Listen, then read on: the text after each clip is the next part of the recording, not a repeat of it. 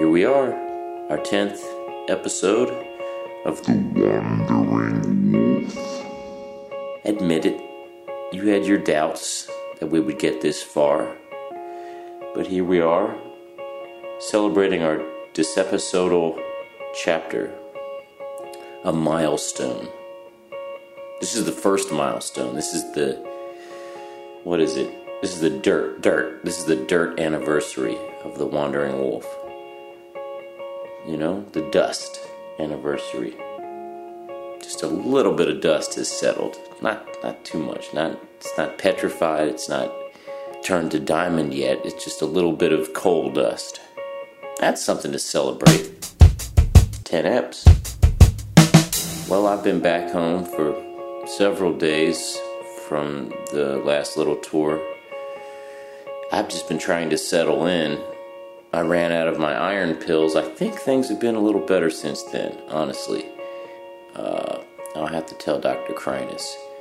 It's good to be home, though the first couple days were hard just because, you know, you're used to being around your friends all the time, and then all of a sudden you're dropped off and you're alone, and all you've got is Twitter and a blank head. You don't have any tweets, really. You know, it can be a bit of a challenge, but getting back into the gym and doing some yoga and stuff really helps out. I've been doing a couple yoga classes. I did a Pilates class. Yes, I'm the only man in there. You know, it's making me long and lean and tight. I think the teacher was focused on me. I think she was focused on getting me into the positions correctly. You ever tried Pilates?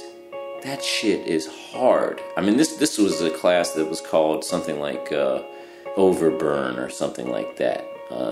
Feel It Sizzle or something. Advertised as a real crunch and munch kind of class. And they delivered, believe me. This is the kind of instructor that gets off on fucking... I think she was like Himmler's granddaughter or something like that. Her name was Heinrich. I'm still sore. That shit was like 4 days ago, and I can't actually get up without the assistance of some sort of like a rope. I've had to hang nautical rope all around my house with a bell, you know, in order to pull myself up, just with the strength of my biceps. That's the one muscles that, you know, they don't really get in the Pilates class, but Jesus Christ, they get the rest. The core, as they call it, or the stump, as it is now rendered useless. Today, on The Wandering Wolf, we've got a really cool young lady by the name of Erika Wennerstrom. Now, Erika, when I first became aware of her, she worked at the bar that's down the street from my house right now. She was a bartender. But I knew she was in a band. And that band is called Heartless Bastards. She's still in that band. Heartless Bastards has now since moved. She's moved to Austin, Texas, and does it from there now. But they've become really successful. You know, they've been on a bunch of late night TV shows, and they play nice big shows, sell a lot of records. They do well. They make good records. It was a good talk. We went to a restaurant for brunch. I called her up and, you know, I said, hey, I do this podcast, blah, blah, or I texted her, you know, I do this podcast, would you want to come and do an episode? And, you know, everybody tries to consolidate things in their lives, and we both needed breakfast. It was like, all right, yeah, let's do it over brunch. Maybe it wasn't the greatest decision that we made to do that. Maybe we should have gone into her vocal booth or something like that. But again, this is the Wandering Wolf. This is not the sedentary hermit. You know, so we went, we did it in the cafe, and we had these, you know, of course, there's always the people at the table next to you. I swear to God, this couple at the table next to us reminded me straight up of Fred Armisen and Carrie Brownstein, as in Portlandia, as that the couple that was like, we still go out, we still have a glass of wine, you know. And with the episode where like Carrie's on that one-wheel motorcycle, dude, that shit. They remind me of that couple. Like we go out to rock and roll. Oh yeah, we know who Heartless Bastards is. They were very nice. They were sharing some like serious pancakes or whatever. They're still wild. They were a little hungover from their Chardonnay out at brunch. This is what I thought when we talked about we're going to go to brunch. I thought, because my impression of Erika was like, she's hella rock and roll, you know. She's going to be still drunk off of some kind of brown liquor. It's going to be like several mimosas, Bloody Marys, you know. She's going to be stirring something with a celery stick. But it wasn't the case, you know. I don't know what her night before was, to be honest. But she didn't seem hungover, and she was very articulate and a pleasure to have brunch with. We both had omelets, and we had smoothies. It was very good. I wish I could remember the name of the brunch place. It started with an F. But I'd recommend it. This is in Austin, Texas. Just look up F in the phone book. You'll find it.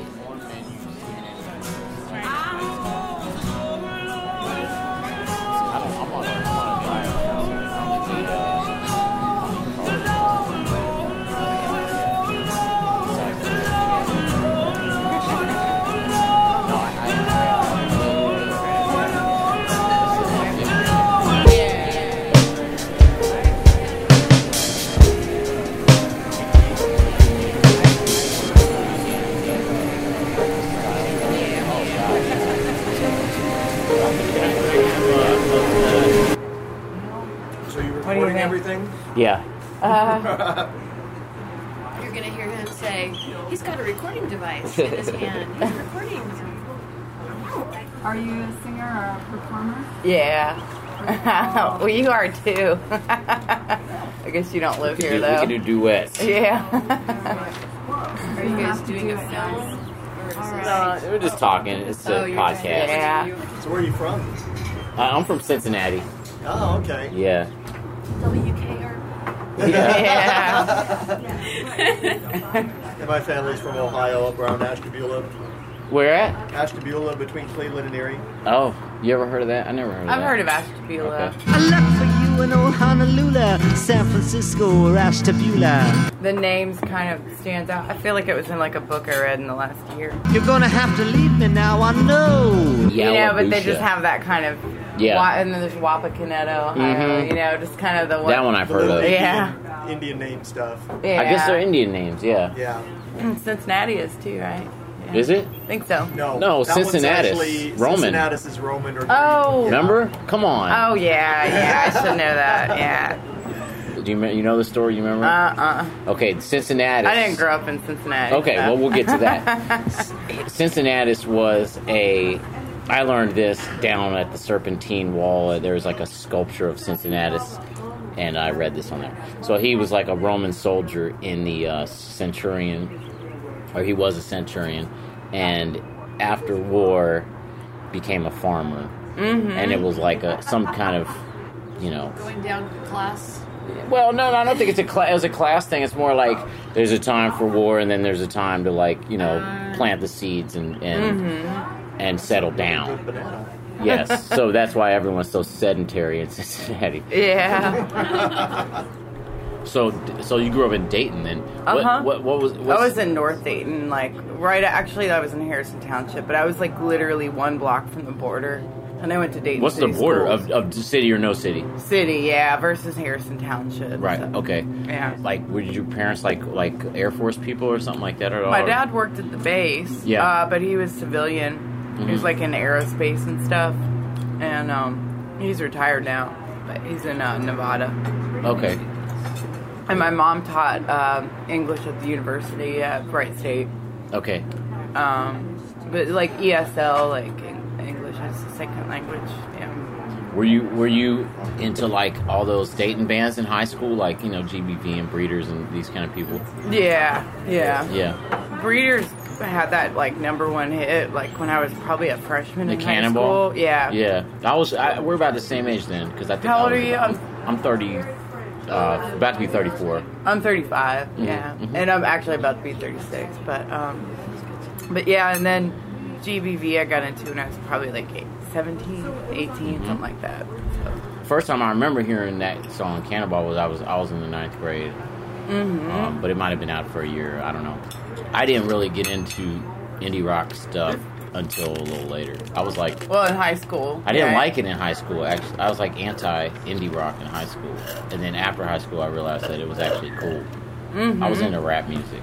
Oh, okay. Yeah, and like, for some reason, rap music, and then, like, I liked Fish. Oh, yeah. Before that.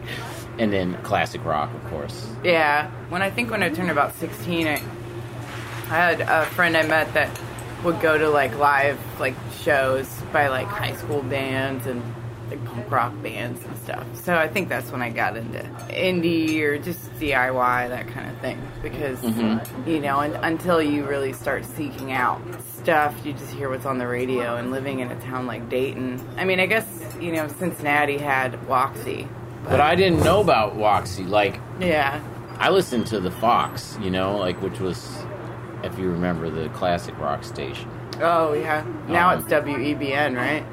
WEBN is, I don't know. It's so jumbled of who plays what these days. Like, yeah. Because, like, classic rock plays, like, stuff from the 90s or something. You know what I mean? I'm like, that's not really classic rock. It doesn't feel like classic rock because it was called classic rock when we were growing up, but I mean, I guess it's the new classic rock. Sometimes I'm like, wow, really? Yeah. Like that song is gonna, like, I don't know, Ugly Kid Joe's. And I hate everything. It's gonna go down in history as classic rock, right. You know? Like, like 7 Mary 3 is everything. Oh, yeah, that's me. Yeah, thank you. Look at that. Oh, do we get... Oh, there it is. These are beautiful. Yeah. What is that? Bread? That's bread or something. That's what they call... that's not Texas toast. That's something else. I couldn't tell if it was a potato or bread at focaccia. first. That's focaccia. Oh, okay. Oh, yeah, this is nice. Beautiful. I need to learn how to make an omelet like that. Yeah, me too. So, before that, when you say you listen to radio music, what kind of stuff? Like in junior high and stuff, I guess I listened to, I don't know, C&C Music Factory and In Vogue and stuff like that. R&B, pretty much. Yeah, I mean, and I listened to some rap too. I remember NWA in elementary school. Yeah. It was like, we thought it was so funny just because there was like explicit lyrics on it. Right. My shit is all backwards because I hated rap back then because everybody at my school listened to rap, and I was like, no, I listen to Christian heavy metal. Did you really though? Which I really did, yeah. Striper, Petra. Oh, okay.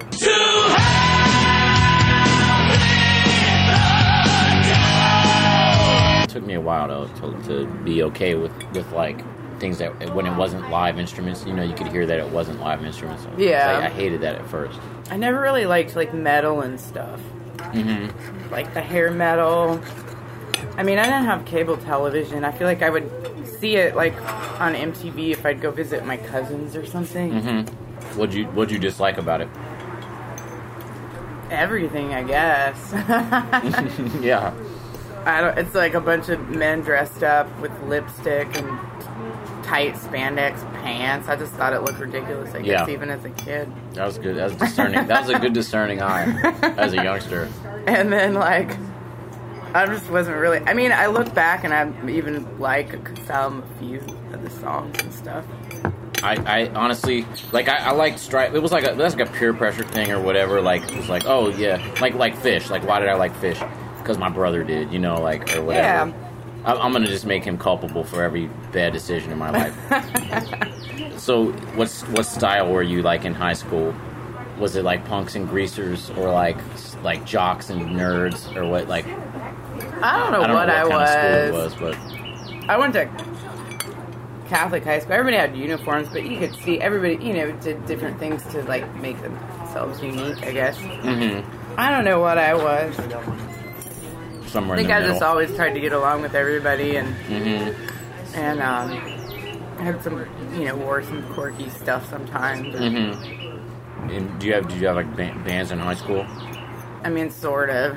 I started singing and with this group of people, but like we only had one song and we just played it over and over and over again, and we never played out anywhere. Nice. We'd always try to write a new one and nothing would ever happen. Mm-hmm. So we just played that one song over and over again. Was it like the greatest song? No. It probably sounded like 10,000 Maniacs or something.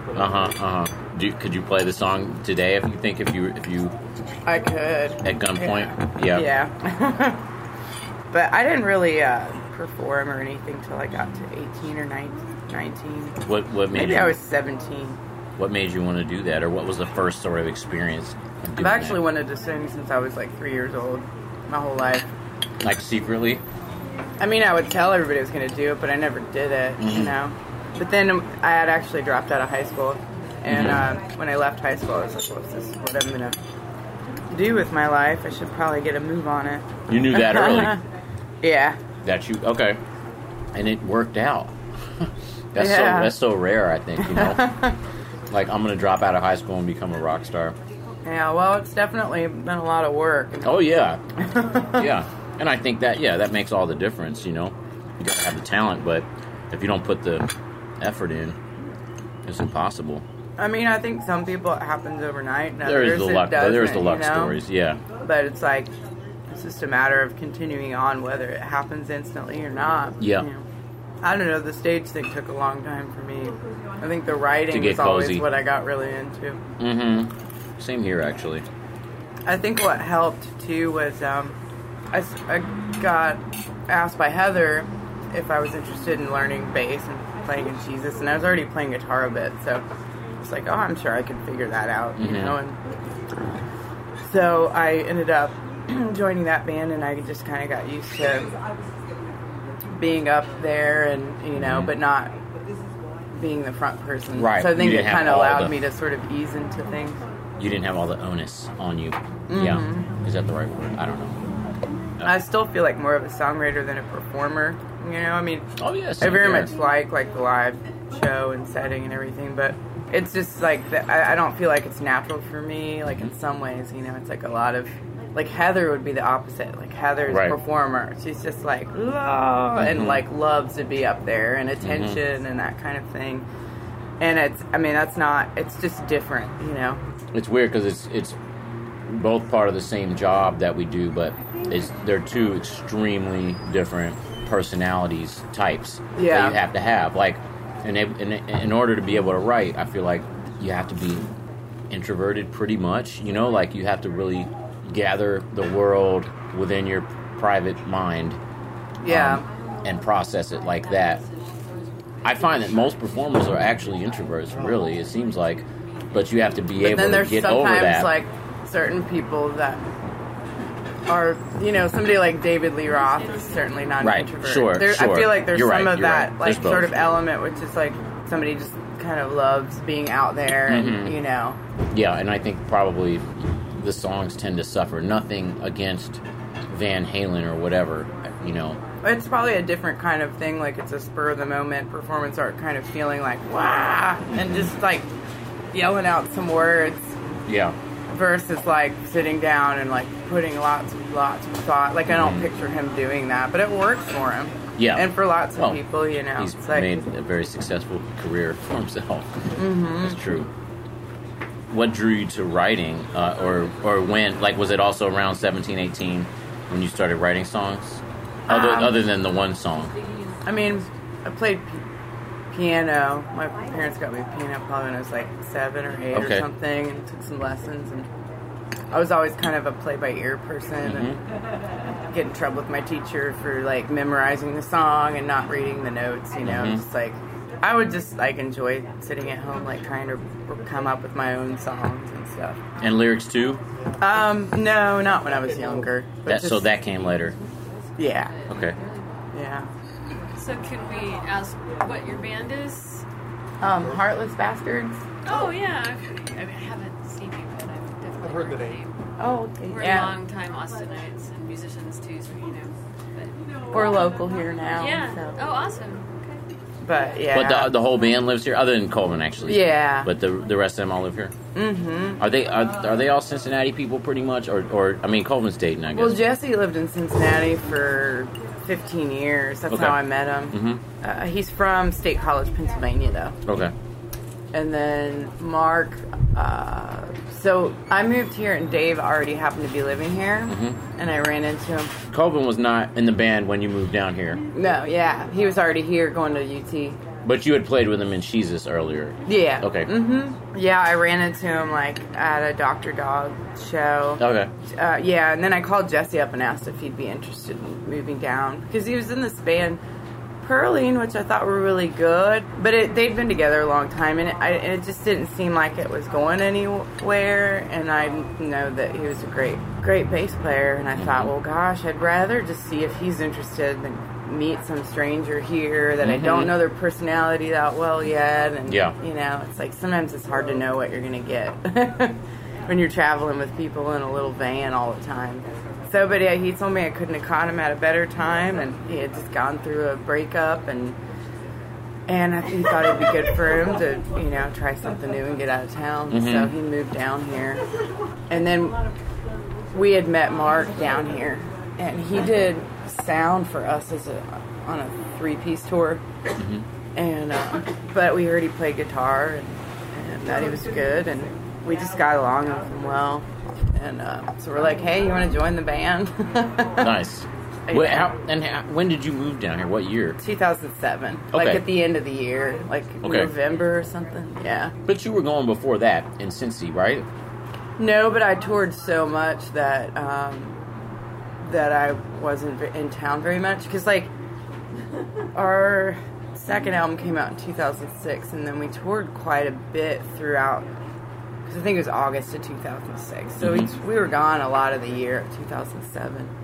And then I was working at the tavern, and I'd come home and maybe work for a couple weeks and then leave again for 3 or 4. So it was, yeah, I felt like I was gone a lot that year. Do you feel like when you moved down here, things like clicked or something with your career? Did it make an impact on that, you think?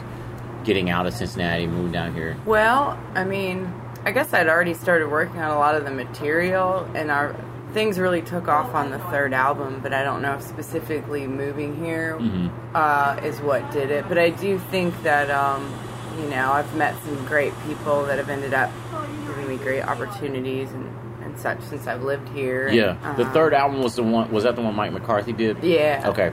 I always feel like it doesn't matter where you live as long as you're tour a lot or something. You know what I mean? Yeah. Like, there are some opportunities that I think that we've gotten. Right, you probably wouldn't have worked with him, or you know, right? I mean, actually, I'd already had plans to work with Mike. You did, okay. Mike's actually from Cincinnati. Really? Yeah, his sister had said that she thought that he would like us. So I had already intentions of working with him on the mountain. Either way. Yeah. And that's why it kind of made sense to move here, because my management was here, and I was already going to work with Mike and have some family here. So how long have you had, like, didn't you, like, you did a lot of your career stuff on your own early on, right? Making phone calls, all that. I didn't have a manager till the end of my second album. Yeah, or the end of the tour cycle and stuff. Like, we probably got one in the summer of 2006 or something, or 2007. Yeah. Do you feel like having a manager, though, like, changed it? Because I'm going through this right now. We just hired Brent. Oh, yeah. As our manager, and I feel like it's really freed me up to not really have to think about shit. Oh, yeah. I mean, I still do a lot of things I like to take part in, just because I like to sort of oversee everything, because it involves me so much. But I can't imagine not having one. I mean, gosh, so you used to do it even when... Oh, yeah, we did it for years. Yeah. The thing I noticed, when you manage yourself, sometimes, like, if people won't reach out, if they're reaching directly out to the band, but the second you get a manager, it's like they'll reach out to them, even if that manager didn't bring you the opportunity. I don't know what it is, but I think it's like... It's easier to make those connections, because people feel like Or maybe if it's an opportunity, but there feel like some negotiating's involved, it makes them uncomfortable. Right, they don't want to sit and negotiate with the band. Yeah. Like as soon as we got a manager, all these opportunities started coming back in, but they were from us, not because the manager was bringing them in. Yeah, but it's nice to be able to say, okay, here's my manager's email, figure it out. Yeah. You know what I'm saying? From there on out or whatever.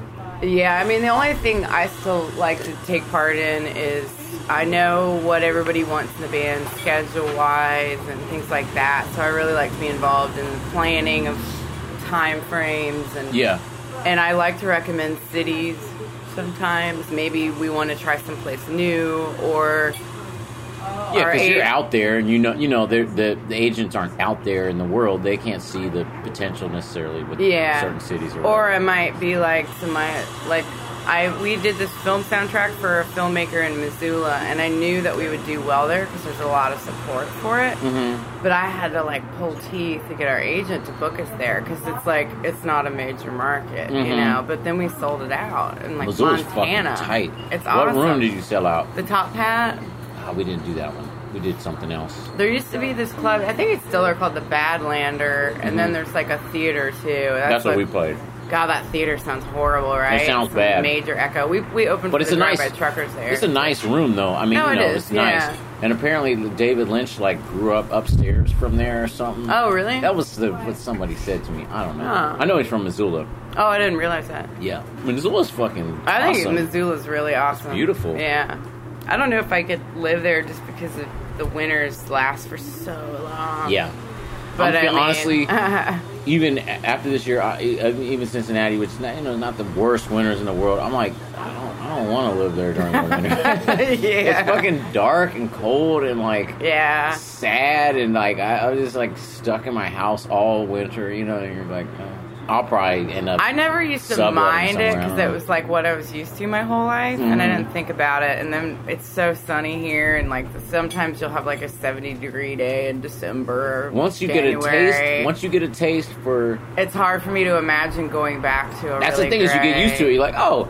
I'm just fucking terribly miserable for 4 months out of the year. That's just how life works. Yeah. There are 4 months where I hate the world and and then the sun comes back out. I think it's at some point I'm not gonna move permanently probably to somewhere else, but just at least to sublet somewhere.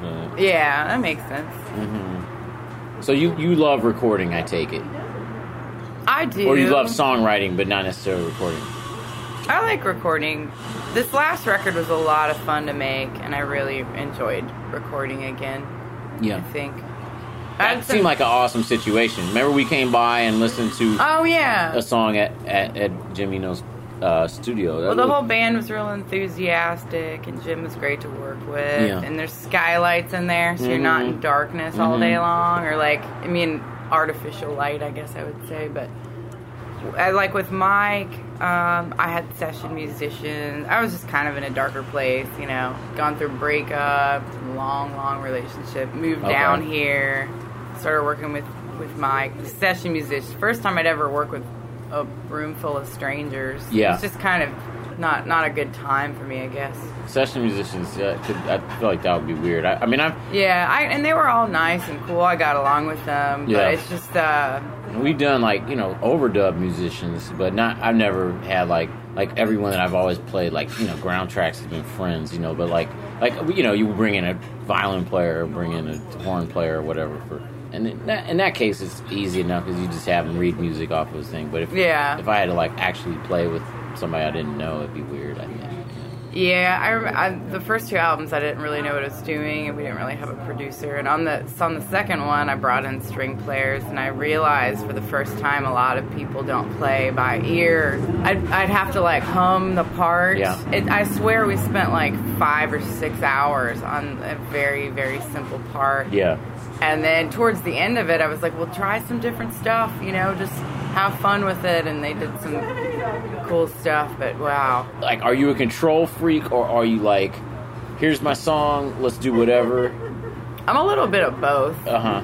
I mean, I definitely, when I create an idea, I have a vision, and when you're creating like a rhythm, it's like there's this feel to a song when you get the idea, and it needs that certain feel. So it doesn't always work out where everybody picks up an instrument and instantly has that feel. So sometimes you have to, but I don't like tell people exactly like notes to play or this or that. I just kind of aim to get that feel.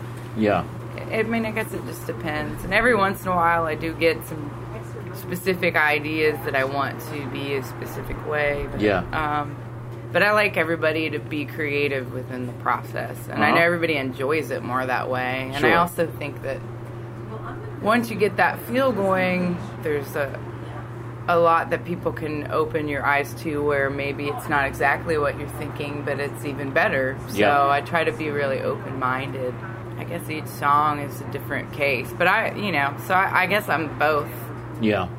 I'm working towards trying to be more open and more, I think my tendency is to be a little tight. Yeah. And to be a little like, no, I want it like this. Even though, I used to be more not so, to be like but that. I feel like it can make it sometimes a little more one-dimensional. Yeah. Because it's like when I watched that documentary yesterday, people were saying like everybody's like, music's kind of like a heartbeat and everybody's is a little different, and like everybody's got a different feel for things. But sometimes, like I used to have fun like doing stuff on my 8-track and I would like play every part. Yeah. But I feel like it's all that same rhythm from my same heartbeat, and so I feel like having other creative like elements, even if guided by my idea, can like kind of add something more. You know what I mean? Yeah, sure.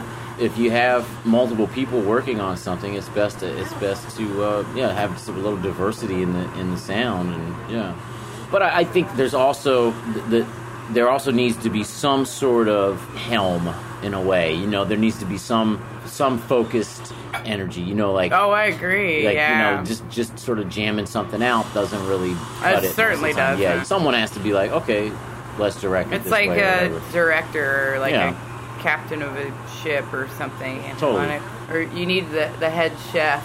Yeah, exactly.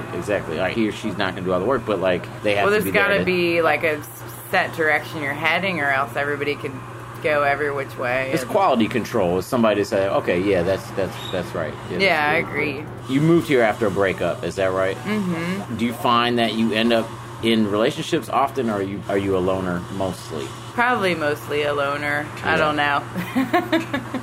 I feel like I have lots of friends, but I don't feel like I've always got to have somebody there. Do you think that as a songwriter that those two things are related? Probably a little bit. I definitely enjoy my alone time, and I have to write alone. Sometimes I'm a little moody if I'm having some writer's block. Yeah. Do you write like all the time, or you do you have like little spurts of inspiration, or how does it tend to come for you? More and more I write less and less, but I'm putting more thought into it while I'm functioning with my day, and then figuring out where to go with it. I mean the melodies come right away, but like lyrics are hard. Yeah, it takes me a long time, and so sometimes I just kind of don't do it for a while. Mm-hmm. Take a break, or else I feel like, because if I'm having days where I'm not productive, I'm a little bit hard on myself. So some days I just don't even bother. Yeah. Because so I'd rather some days, you'll try to write like most days. Is that what you're saying to me? I always have the intention of to, like, really? Whether I actually try or not. Like in really the morning, like you wake up and you try to, or like what? I don't really have a routine now. I used to in Ohio. Like I worked a bartending job, and so I'd wake up probably 10 a.m. because I worked late, and I'd drink coffee for an hour, and then I'd start to write. Just write in my pajamas.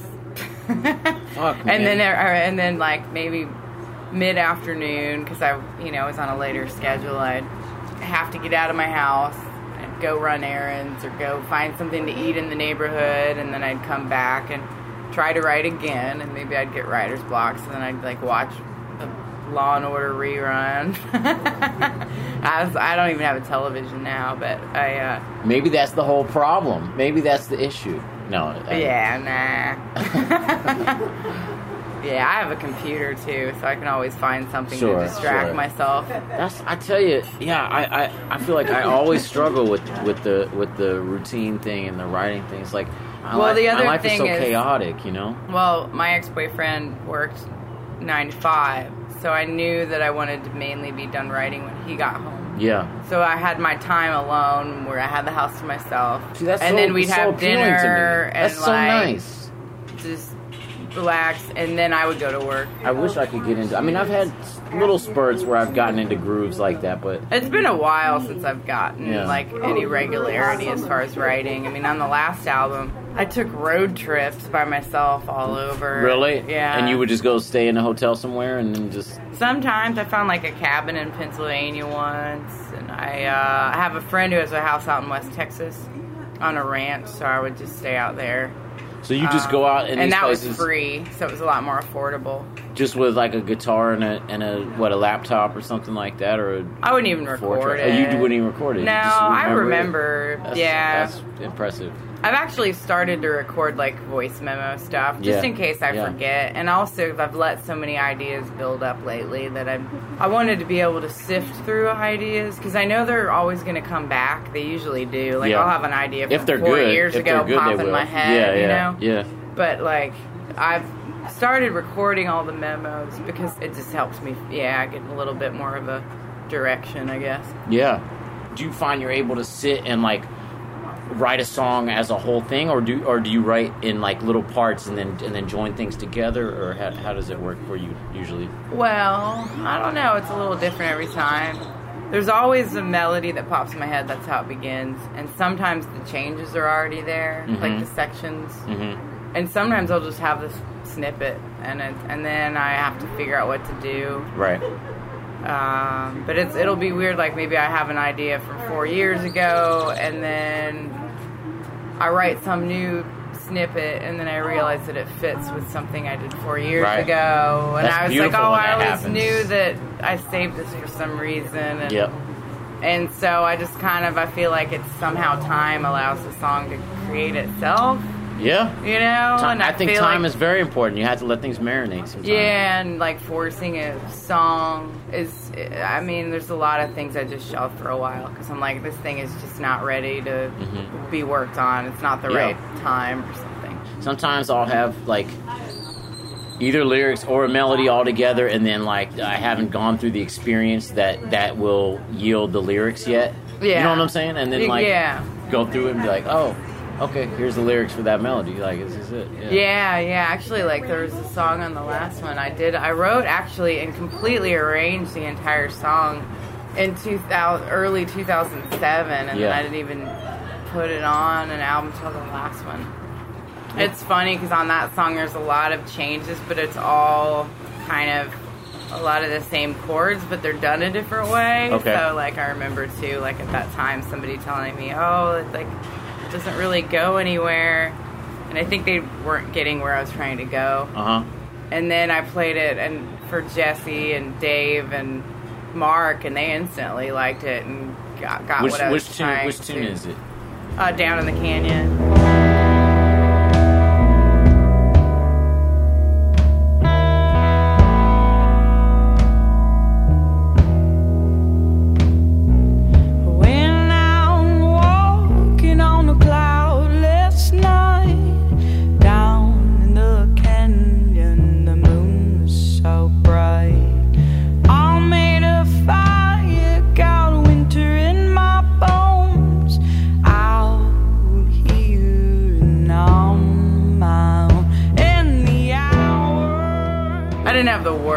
But I had like the whole arrangement structure from beginning to end, and there might have been a couple changes we made, but pretty much it was beginning to end. It is a strange and elusive thing, inspiration and all that stuff, and when they come to you and when they don't. Yeah. I think everybody probably feels like I do, like, you know, you wish you could just control how to you know, like you hear about people routines and all this shit, like, you know, Hemingway or something, like, you know, 7 a.m. every day, 7 to 2, you know, every day. Like I think routines can be really important, though. It's like Bob Pollard's like one of the most prolific artists I can think of. But he, I believe, has routines, or he's basically tries every day. How does he do it? What's sometimes, his... it's like, I don't know if muscle memory is the right word, but it's sometimes lately, it's been hard to get back into writing mode because I've put it off for so long. Well, the touring, I mean, for me, it's like touring affects it so much, or that... I can't write on tour. I'll get ideas, though. Yeah. I get little things, but it's like such a different mind state, I also like to be alone, and there's no alone time ever on tour. So, I mean, unless I'm, like, in the bathroom or, like, maybe go for a walk. Do you guys take buses yet? We took a bus early last year. Did you like it or you didn't like it? We had that bandwagon thing. Did you guys ever use one of those? No, we never did. I know what they are, though. There were things I liked about it and things I didn't. Yeah. Like, we worked so hard when it came out. We did... Between press and radio, we did 12 hours a day, every day, for 6 weeks. We took 3 days off in 6 weeks. Oh, God. Even, like, one of our days off, we drove to 3 cities in the state of New York to perform on radio stations. Fuck. And we started at 9 a.m. and ended at, like, 11 o'clock at night that day. And that was our day off. But that shit paid off. That definitely paid off. I mean, I think things went well this year, but we all talked about, like, that's just... Too much. Yeah. It was like to the point I think we were all kind of getting pretty miserable. Like, just, we're definitely going to take a bus out when the new album comes out. Originally, I wanted to justify getting the bus. We can get to this town early and do radio and this and that. But I want to make it a little bit less. It about your own. Well, you got to be able to enjoy health. having a little bit of the bus and being able to wake up and maybe see something once in a while. Exactly. Enjoy your life.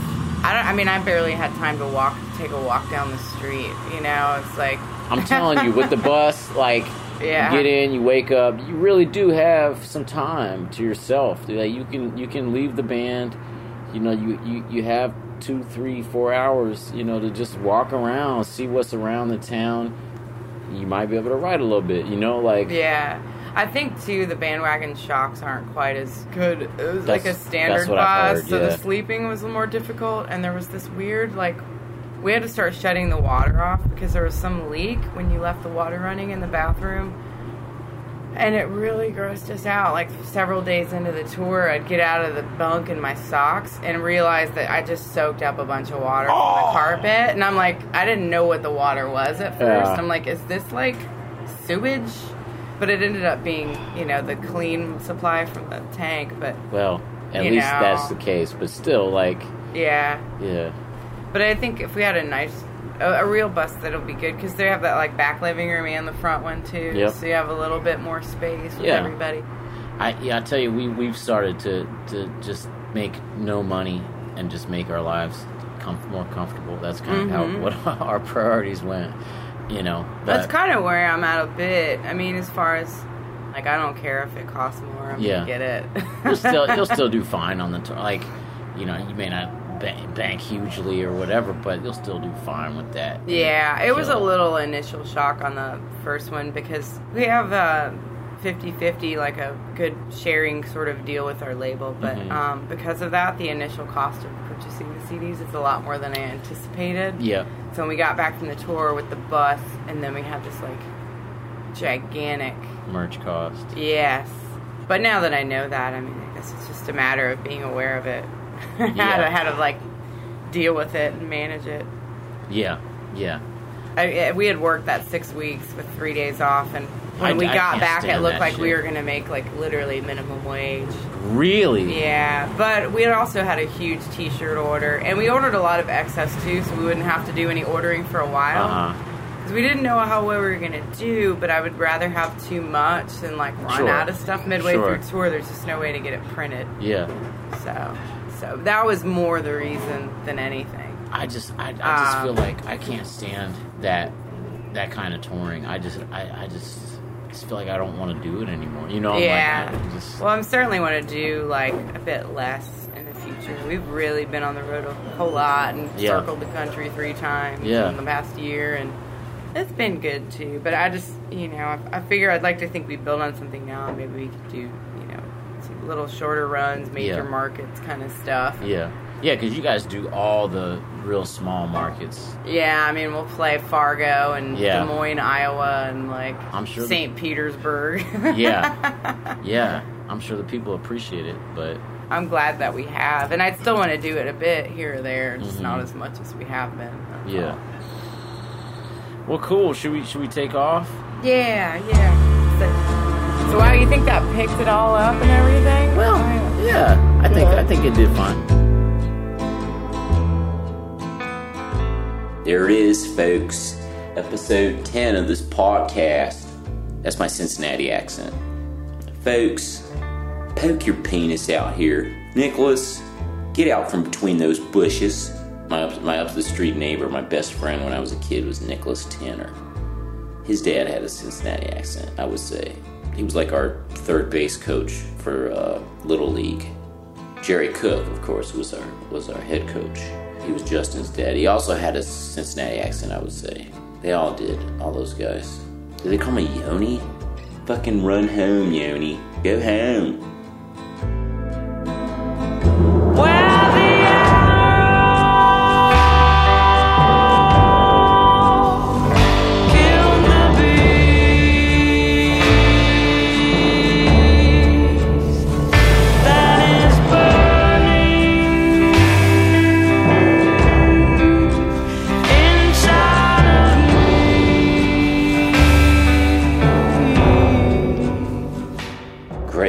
I think that was a good episode. There was some good talk there. It was loud as shit in that restaurant. I'm gonna stop apologizing for that. No more apologies. It's too late to apologize. That was a hit. Remember that? A couple years ago? Great song. Undeniable hit. It was loud as shit in there though. Very loud.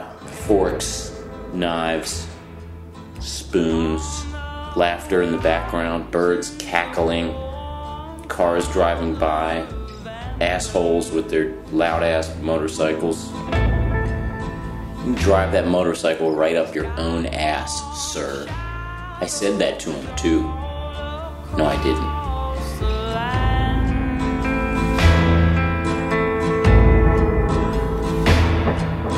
A simple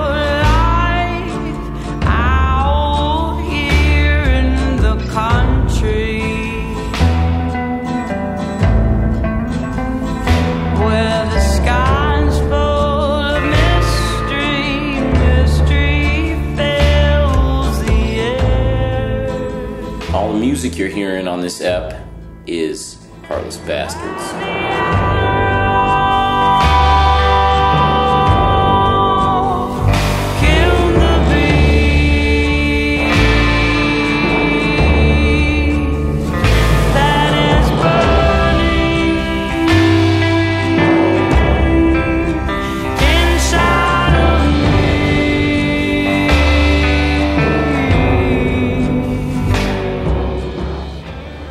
Get a chance to see them live, see them live. They play really well.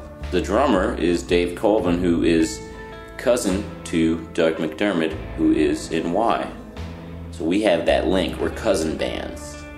And he's a fucking destroyer. He's a killer. He's like 9 feet tall, uses all his limbs. He has a 720 degree drum set. It's like Tommy Lee on fucking Viagra. This episode was produced and edited by Ben Sloan and myself for Dog Pound Production. I should have some like Wolfpack Productions, but I don't have that. I'd have to copyright that. I'd have to try that out with the patent office. As always, I love the feedback on Twitter. It's just Yoni Wolf. Tumblr. OkCupid. Hit me up if you want to get your lady dick sucked. Great talking with you all. I'm sad to press stop on this recorder. I just want to keep going. I know you want me to keep going too. I know you want me to just keep rambling and rambling. I'm going to have a fade out over this section. This is a new thing for me to have this fade out. Listen to this fade out. It's fading out. It's fading out. And that's it for The Wandering Wolf. Episode 10, the Decentennial episode, the Des episode.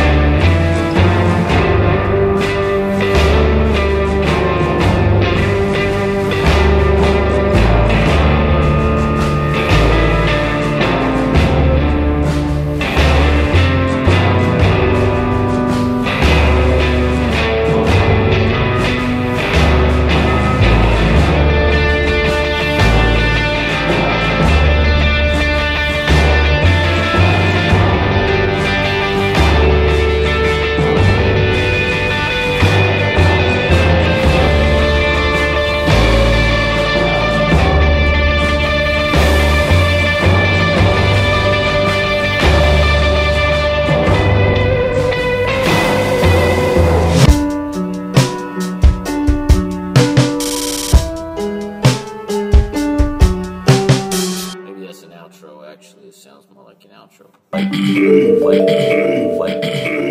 Oh, thanks, buddy. Or something like that.